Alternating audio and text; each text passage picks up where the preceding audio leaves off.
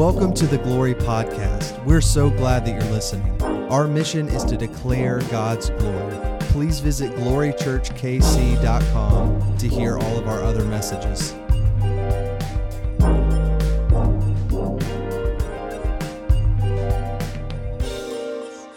My name is Greg McKinney. My wife and I are the lead pastors here at Glory Church, and it's exciting each and every time we see new faces. New faces are so fun for a new church. We just launched in February, and honestly made it 7 weeks, and then quarantine happened. And we're on week 5 now of being back, and so in a couple of weeks, we will have, maybe as much in-person services as on online services, but we're dealing with it. I am excited. Perhaps you are here because God has changed you. And in fact, that's literally the heartbeat of Glory Church. Our vision is that we see a city changed by homes that are changed. That if our city is going to be shaped, it's not going to be done by a Sunday morning. It's going to be done by homes experiencing the peace, the love, the life, the victory of Jesus, and then allowing that to flood into everything. And so we are all about that. And maybe you have experienced change in your short time or long time of being with us here. That's something to celebrate. Some of you maybe have seen God in new ways since you've been with us, or maybe you've changed how you viewed yourself, or maybe there's been personal victories or changes, or maybe your hope has been elevated, peace. Maybe some things have been healed in the past. That's what we're here for. And I say all of this because next week we actually get to celebrate some life change together as a church.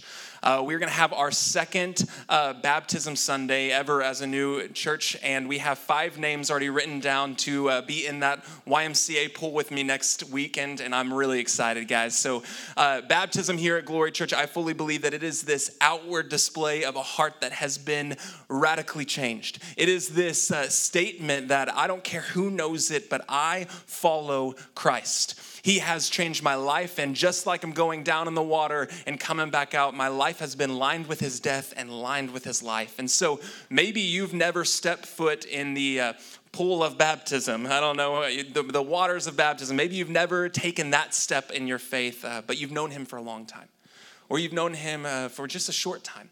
I'd encourage you, under everyone's chairs, if you would like to look, is a connect card. Normally we draw your attention to it earlier on in the service, but under your chairs are a connect card, and on the flip side of it, you have an opportunity to say, like, I would like to get baptized. I would like to talk with someone more about that, and I'd love to talk with you. I'd love to explain that, but we are all about life change. And so if you are new and maybe you haven't filled that out, you can also see on the back, prayer requests are written. We care deeply about what you put on those prayer requests. If you're watching on Facebook and you have a prayer need, you can message us at any time. Those are of utmost importance to us. But you're checking in this week, whether you're on Facebook or here with us. We're in week 5 of a series called Blessed. And we've been tracking along with the Beatitudes in Scripture. And I don't know if you have been with us each and every week, but God has stretched me. Some of you, it has been really encouraging. Some of you have said that you have heard the Beatitudes for years, and it's making more sense in some of these than ever before. Thank you. Like, I'm so thankful that you're present in this. Like, God has been wrecking me as I've dove into these, and we are on the 5th Beatitude this morning. The 5th one. And so we've been tracking along week by week. If you missed any of those, you can find them. But if you will do me the favor, like, we're just going to dive right on in. I don't want to waste any time. I don't have this powerful little hook for you other than just what Jesus speaks. Because what he's going to say in this short little sentence, literally in less than 30 seconds, you can speak this sentence to someone. What he says is going to be familiar words to you. It was familiar words to the people who heard it. But for some reason, the familiarity of the words did not help the cognition of the sentence. It didn't make sense. These people are blessed, Jesus? And so as we read it, you can open up yourself. It'll be up on the screen, but it is going to be from verse 7 of Matthew 5, where Jesus looks out at the audience and really quickly says, "Blessed are the merciful, for they will receive mercy." Period. Done. Blessed are the merciful, for they will receive mercy. And he just keeps going. But there is such a weight. Who is blessed? Those who are merciful. Those who have mercy in them. What a quick, easy, simple statement. But mercy literally means those who have a heart pull on the downtrodden, the less than. Those who care and serve, have this irresistible love for the ignorant, the careless. Those who are small, maybe even small-minded. Mercy irresistibly loves them. And this is, I would say, it's safe to say that some of you maybe are more naturally inclined to being merciful, while others of you may struggle. A fun little game that you can play later is ask the person who knows you the most how merciful you are. And they will give you the blunt answer. I did this myself. I walked downstairs as I was working on this message, and Kate was having some of her alone time. I don't know what the kids were doing, but miraculously, they weren't all around her. And I said, hey, I have a question for you, but you have to answer it just like your gut reaction. And she was like, okay. And I'm like, do you think I'm merciful? And she does this. I said, what? Like, I'm a merciful kind of guy. Like, I have mercy, Kate. I am merciful. And she's like, you have an expectation. And when it's not met from people, especially our kids, I mean, I'll be honest, when it's not met by our kids, I get a little angry. I mean, when they fall down the stairs, why don't they just pay attention to what they're doing? And I'm terrible, guys. Like, when they get hurt, and for some reason, my first gut reaction is, but you shouldn't have done that. Like, it's hot. The iron is hot. Why would you come over here? And I lack mercy. But maybe you do too.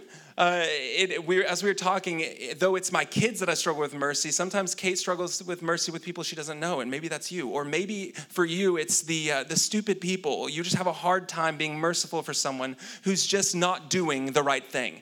And you're just like, come on, you should know better.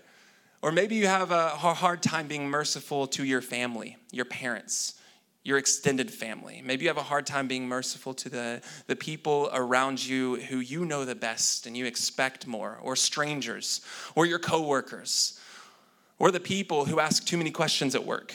I don't know who it is, but we all struggle with mercy, and it's not this blanket statement that we're unmerciful people. I think the reason why, if you're taking notes, is that we are people who are stuck living between mercies. Now think about this practically. We are people who are stuck living between mercies. If you're a believer in the room, then the merciful God picked you up, didn't he?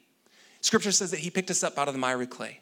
He has wiped us off. Even when we were still sinners, Christ died for us, and we met mercy.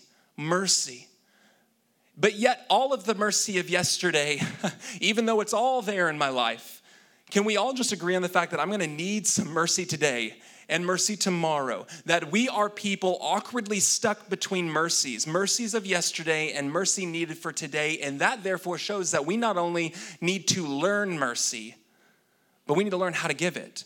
Because mercy is one of those things that you can only give it once you've received it. And once you give it, you receive it. And once you give it, that literally, blessed are the merciful, for they will receive mercy. God has given us mercy, and there will be more needed today, which therefore shows us we've got some mercy to be learned. I have some mercy. So as we get into this, we're going to open up to 1 John chapter 3, and John writes this. He's mirroring a passage in Deuteronomy. And he says this: how does God's love and mercy, how can it abide in anyone who has the world's goods and sees a brother or sister in need and yet refuses to help? Little children, let us love not in word or speech, but in truth and action. Mercy, truth and action. Now I want to get your eyes on this refuses to help piece, because this is big. He says refuses to help, and there's a gravity to that. There's a little pull and push. I don't know about you, but there's some shades of gray to refuses to help. Sometimes I help, but I don't do all that I could do, right? Sometimes we help, but we don't do all that we can do. On this word refuses to help, the phrase could also be translated as closes his heart. Someone who closes their heart. Now, I don't know about you, but there are some situations that I'd rather not act like I saw, so that I don't have to be present in them. There are some situations that maybe you just want to close the door on and keep going. I don't think we close the door of our heart always, but as people who still are struggling with mercy, I think it's because we have aspects of our heart that are still closed. That there is this opening that has to happen, that as we get into this, and maybe it's in hindsight, you can agree, that though you are merciful, there's also been scenarios where you've addressed someone with a little bit closed heart.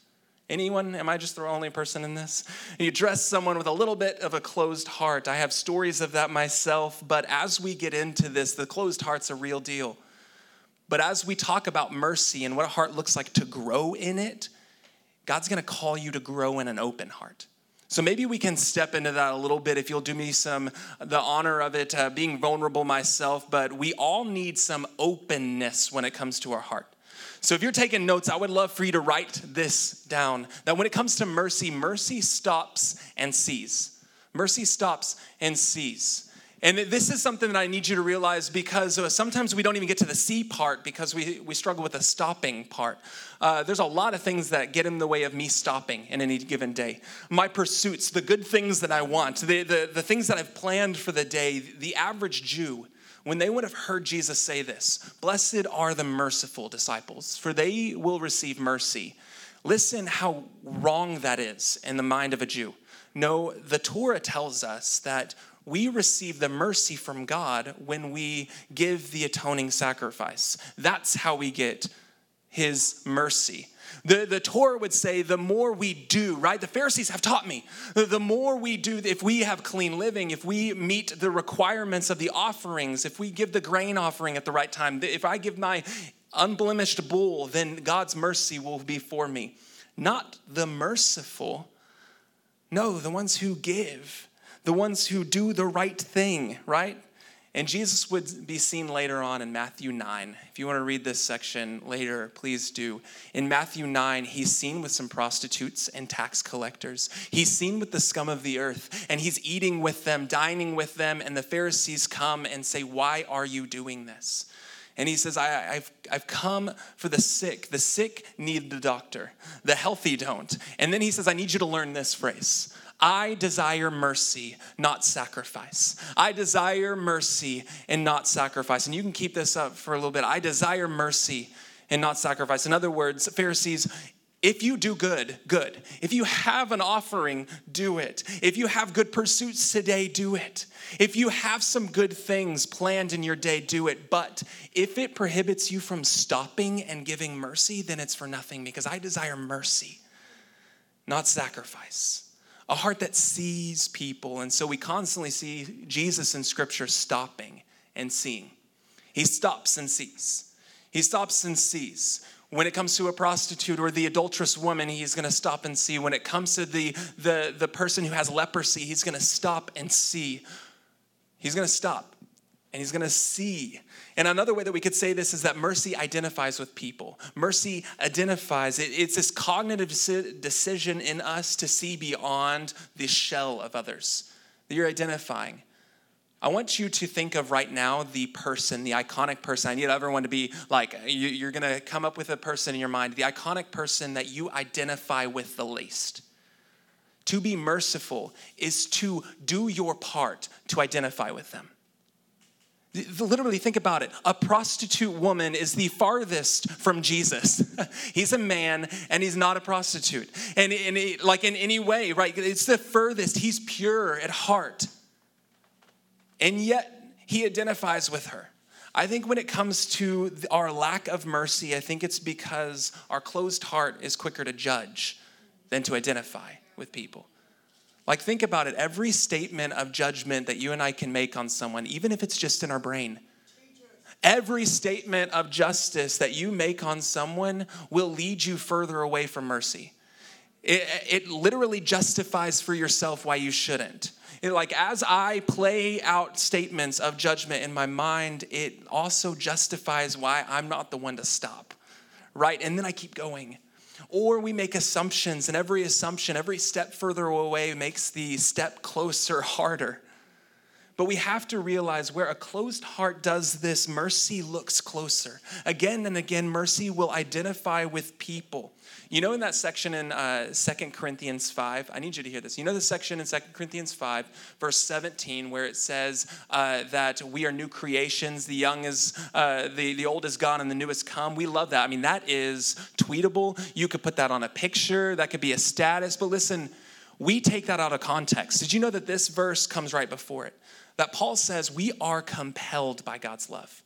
Do you know why we're compelled by God's love? Because from now on, we regard no one from a human point of view, even though we once regarded Christ as that. But we regard no one in a human point of view. Why? Because we're new creations. You're not a new creation for your sake. You're a new creation so that you see people differently, so that you may have mercy upon them. You want this statement, write it down. It's pretty blunt. Your newness is to cater to the change that God is wanting to bring upon those around you. That's why you are new. You're a new creation and the old is gone and the new has come. That's not to pat your back. It's so that you're merciful and care for the burdens of others.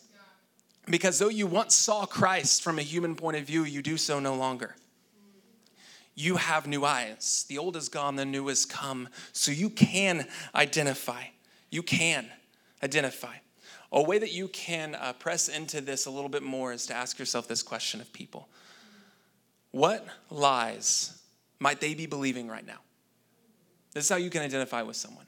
What lies might they be believing right now? Maybe you need to ask this of your spouse. Maybe you need to ask this of your kids. Maybe you need to ask this of your adult kids. Maybe you need to ask this of people that you struggle with. Maybe the homeless person on the street. Maybe you need to ask this of the Facebook friend that is consistently posting. They're still stuck there. And ask yourself this. What lies might they be believing? What are the things that are paralyzing them? What are the lies that still have took hold of them, that has prohibited them from moving on? As we can start claiming this, I had to do this with students because when I was a student pastor, sometimes students are just hard to deal with. But as you see a bigger picture, you start separating them from the enemy because they aren't the enemy. They're believing lies from the enemy. And every time you see them as that, judgment will be your thought instead of identifying with them. So what lie are they believing? You're not going to enable them in this lie. Mercy doesn't enable. Mercy restores. So literally, once you identify their lie, you now have an obligation. Because mercy does not just stop and see, but there's another one I need you to write down. Mercy, it carries patiently. There's this patient carrying. Now, this one got me, guys. When I searched scripture for how God's mercy handles us, Romans 9 came. And Romans 9 is a hard passage. I encourage you, read that this week and be confused. All right, and when you're confused, you can message me and I will just try to not confuse you more because I'm still confused. But Romans 9 is confusing, but there's a beautiful section where Paul writes about of God's mercy and how it is the same for those who don't know him as those who do. And his mercy is this beautiful thing, and how it is the same in some ways as this. He paints this picture of God being a potter. And in the potter's hands, there are some objects that become objects of mercy because they're people who follow him, people who give their life to him. But also Paul talks about there are objects of wrath, objects that are going to be destined for wrath. And yet the potter molds both. And this is something that Paul is like, wow. In his hands are both the objects of wrath and the objects of mercy. And he says this, that God has endured with much patience the objects of wrath.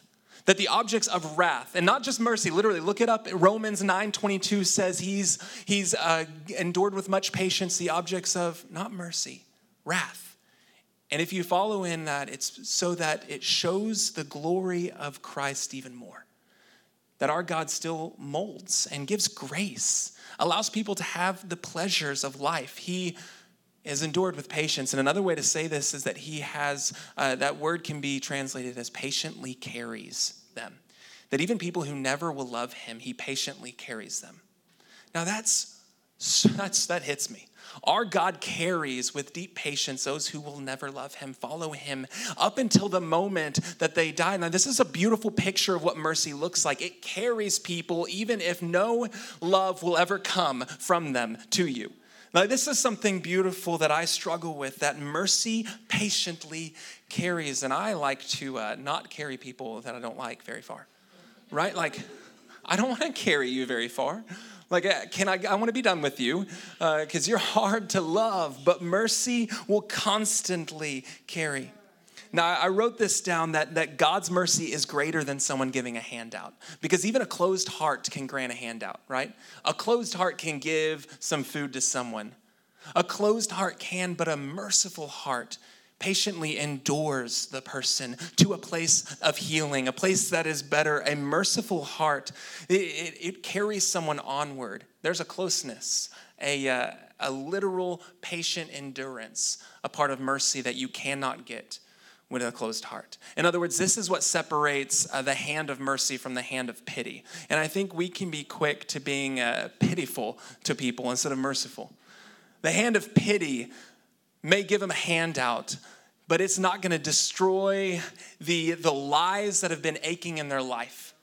Mercy will destroy the lies. Now, this is the beautiful thing that we have. Literally, we have the opportunity to remain with people where pity will go home. We have the ability to see the problem and meet the need where pity wants to, think about it. Pity wants to grant their wishes so that you could go on your day. Mercy will grant the need, answer the lie, provide truth, where pity will just give them what they want so they leave. Where pity enables, get this, where pity enables with handouts. Do you realize that sometimes the worst thing we can do is merely give someone a handout? Where pity enables, mercy empowers with a friendship. Now, this is the difference, because you're committing now to be merciful to someone, and that's not a one and done thing. That is a now closeness required to patiently carry them somewhere. There's a beautiful aspect to this that we overlook. The definition of mercy, if you look it up on Webster, is to literally have the power to harm someone, yet deciding not to. And for this, you have the power or the right to leave situations. You do. We have legs. We have a schedule. We have a job that gives us the right to not be present. Like, think about it. We have the power and right, but we have the divine calling to stay. And I think that there's people that we need to stay with instead of be pitiful with.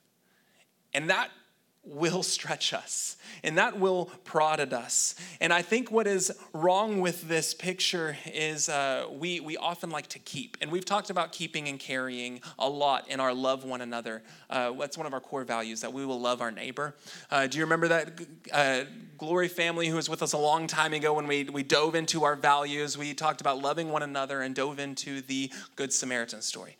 Well, there's a difference between carrying and keeping. Pity keeps. Pity keeps someone on their friend list. Pity keeps someone in their prayer list. Pity will keep someone in their life. But mercy is so much more beautiful. It carries people. And so I have something, I need a help right here. Yeah. Leighton's going to be my little helper. Everyone say, good job, Leighton. Leighton, I need you to carry this for me. I need you to just carry it, man. Now, I need you to realize what is wrong with this picture. If you just ask someone to carry something and then let them just awkwardly do this and not give any direction or movement, how awkward is that? But if I said, hey, can you keep this? Now he's like, okay, I guess I go back to my seat. I'm like, what do I do? Because keeping and carrying is very different in a physical way. Thank you, man. You're good. Everyone give him a round of applause. Yeah, there you go. And the reason is because when someone carries something, there's the person who said, hey, can you carry this? There's a desired location designed by that person for it to be carried somewhere. And it would be awkward if we didn't do that. Now listen to this. Where pity may keep them on your friend list, Scripture says that we are to be merciful, that we are to carry one another's burdens, that our God has uniquely designed us now to carry the needs of others. And so therefore, since he said, hey, carry them, we should now say, okay, God, where's your desired location? Where is the designed place that you have led them to? Like, where is the place of healing that it needs to go? Because now you got to be intentional and ask God for it. Often people tell us their problems and we keep them. And there's no direction in our mind of where it should go. And we don't help or move or operate anywhere further than that situation, that happening. But mercy carries. Mercy carries. I wrote this down, where pity, it will burden us and keep us there. Mercy carries people into life. Pity may keep people in your life, but mercy carries people. It carries people to life. Now, this is something beautiful that I overlook and you overlook and we overlook, but maybe your spouse needs to be carried at times. Maybe your kids need to be carried, where you just want to give them pity. Maybe there's some lies that need to be carried. And what I mean by this is after you, have stopped and seen and identified with them and you name that lie, now you have an opportunity to bring truth, and that is hard, and that's uncomfortable. Think about the mercy of God if there was someone who miraculously got in a wreck and they lived. All right, we could play this scenario. Someone miraculously lived when they got in this wreck, huge wreck. God's mercy was found there, but God's mercy is still there 3 weeks later when they're still struggling to heal. And still struggling to heal. It's not a one and done thing, but it's a consistent being with the person as they heal. And this is what we've got to do. It's not a one and done conversation with your spouse. It is a constant carrying to a place designed not of you wanting it to be there, but a place designed by God. I mean, when was the last time you carried someone? Actually walked with them through something. Especially those who you struggle with. And as we end this, the band can come on up. I have one last thing for you. If you're wanting to take notes, write this one down, that mercy disrupts order. If you're not going to hear anything this morning, I need you to hear this, that the most beautiful thing as I searched out scripture for this word of mercy and what we do and how God does it, mercy disrupts order. Did you know there's a natural order to this life? Right? Like, broken people break people. Hurt people hurt people. Bad things, you want to retaliate. When someone is shameful, they will do shameful things. There's just a natural order, and if God doesn't intervene, then it will always lead to decay. Think about it. Things decay over time. There's a natural order to life. That the cycle of judgment that the homeless person is going in is just as strong as the cycle of poverty. Think about that. The cycle of judgment of their life. The cycle of assumptions on people is just as heavy. That there is a natural order to all of our life, and what mercy does is disrupts it. And maybe I shouldn't say disrupts order, but we can just say the natural order is actually disorder, right? So mercy does this beautiful job of disrupting disorder and restoring order. Now, do you understand what I mean by that? Like, there is some disruption that has happened in my life where I have been spiraled down in sin and God changes the order and brings restoration, where I've been spiraling down in lies or fear or insecurity, and God has disrupted that order and brought in hope, healing. Now, there are some people in your life that have a natural order. I think of our 7-year-old kids. If left on their own, there's going to be a natural order if we don't step in and parent them like God has called. My daughter will spiral into the lies that she believes, that without God's intervention, my son will spiral down, that we will naturally spiral into the order of the fallen world. Now, does that mean that it's your job only to disrupt it? No. But you have this ministry of reconciliation to make things right, to step in, to notice the lie and speak into it. That maybe there is some glorious disruption that needs to happen in your home. There's some glorious disruption maybe that needs to happen on your street or in our city. Some glorious disruption. I need to ask yourself, like, God, who are the people that I need to be merciful to? Who are the people that I need to carry? Who are the people that I need to stop and see? What are the times that I am the quickest to not stop? What are the moments that maybe I have gone with the natural order and have helped in on the cycle of judgment in someone's life instead of stopping it, disrupting it? What are the times that I've played a role in people's lives instead of disrupting it? There's a beautiful change that happens when we do that. Will you pray with me? God, You are God of mercy and grace. And I am a man that has been changed by your mercy. And it's not this thing I hold lightly, God. That you found me in my pain and yet consistently held me through it. That you know deeply my lies and you carry me through them to truth. I thank you for every person that you've brought in my life along the way. The men, the women who've poured into my life, who have directed me away from lies and have disrupted the natural order of shame that the enemy wants to take hold. And you've made me new by the working of your mercy through others. Again and again. So God, I just pray right now, will you forgive us for every time we've judged, made assumptions, kept walking.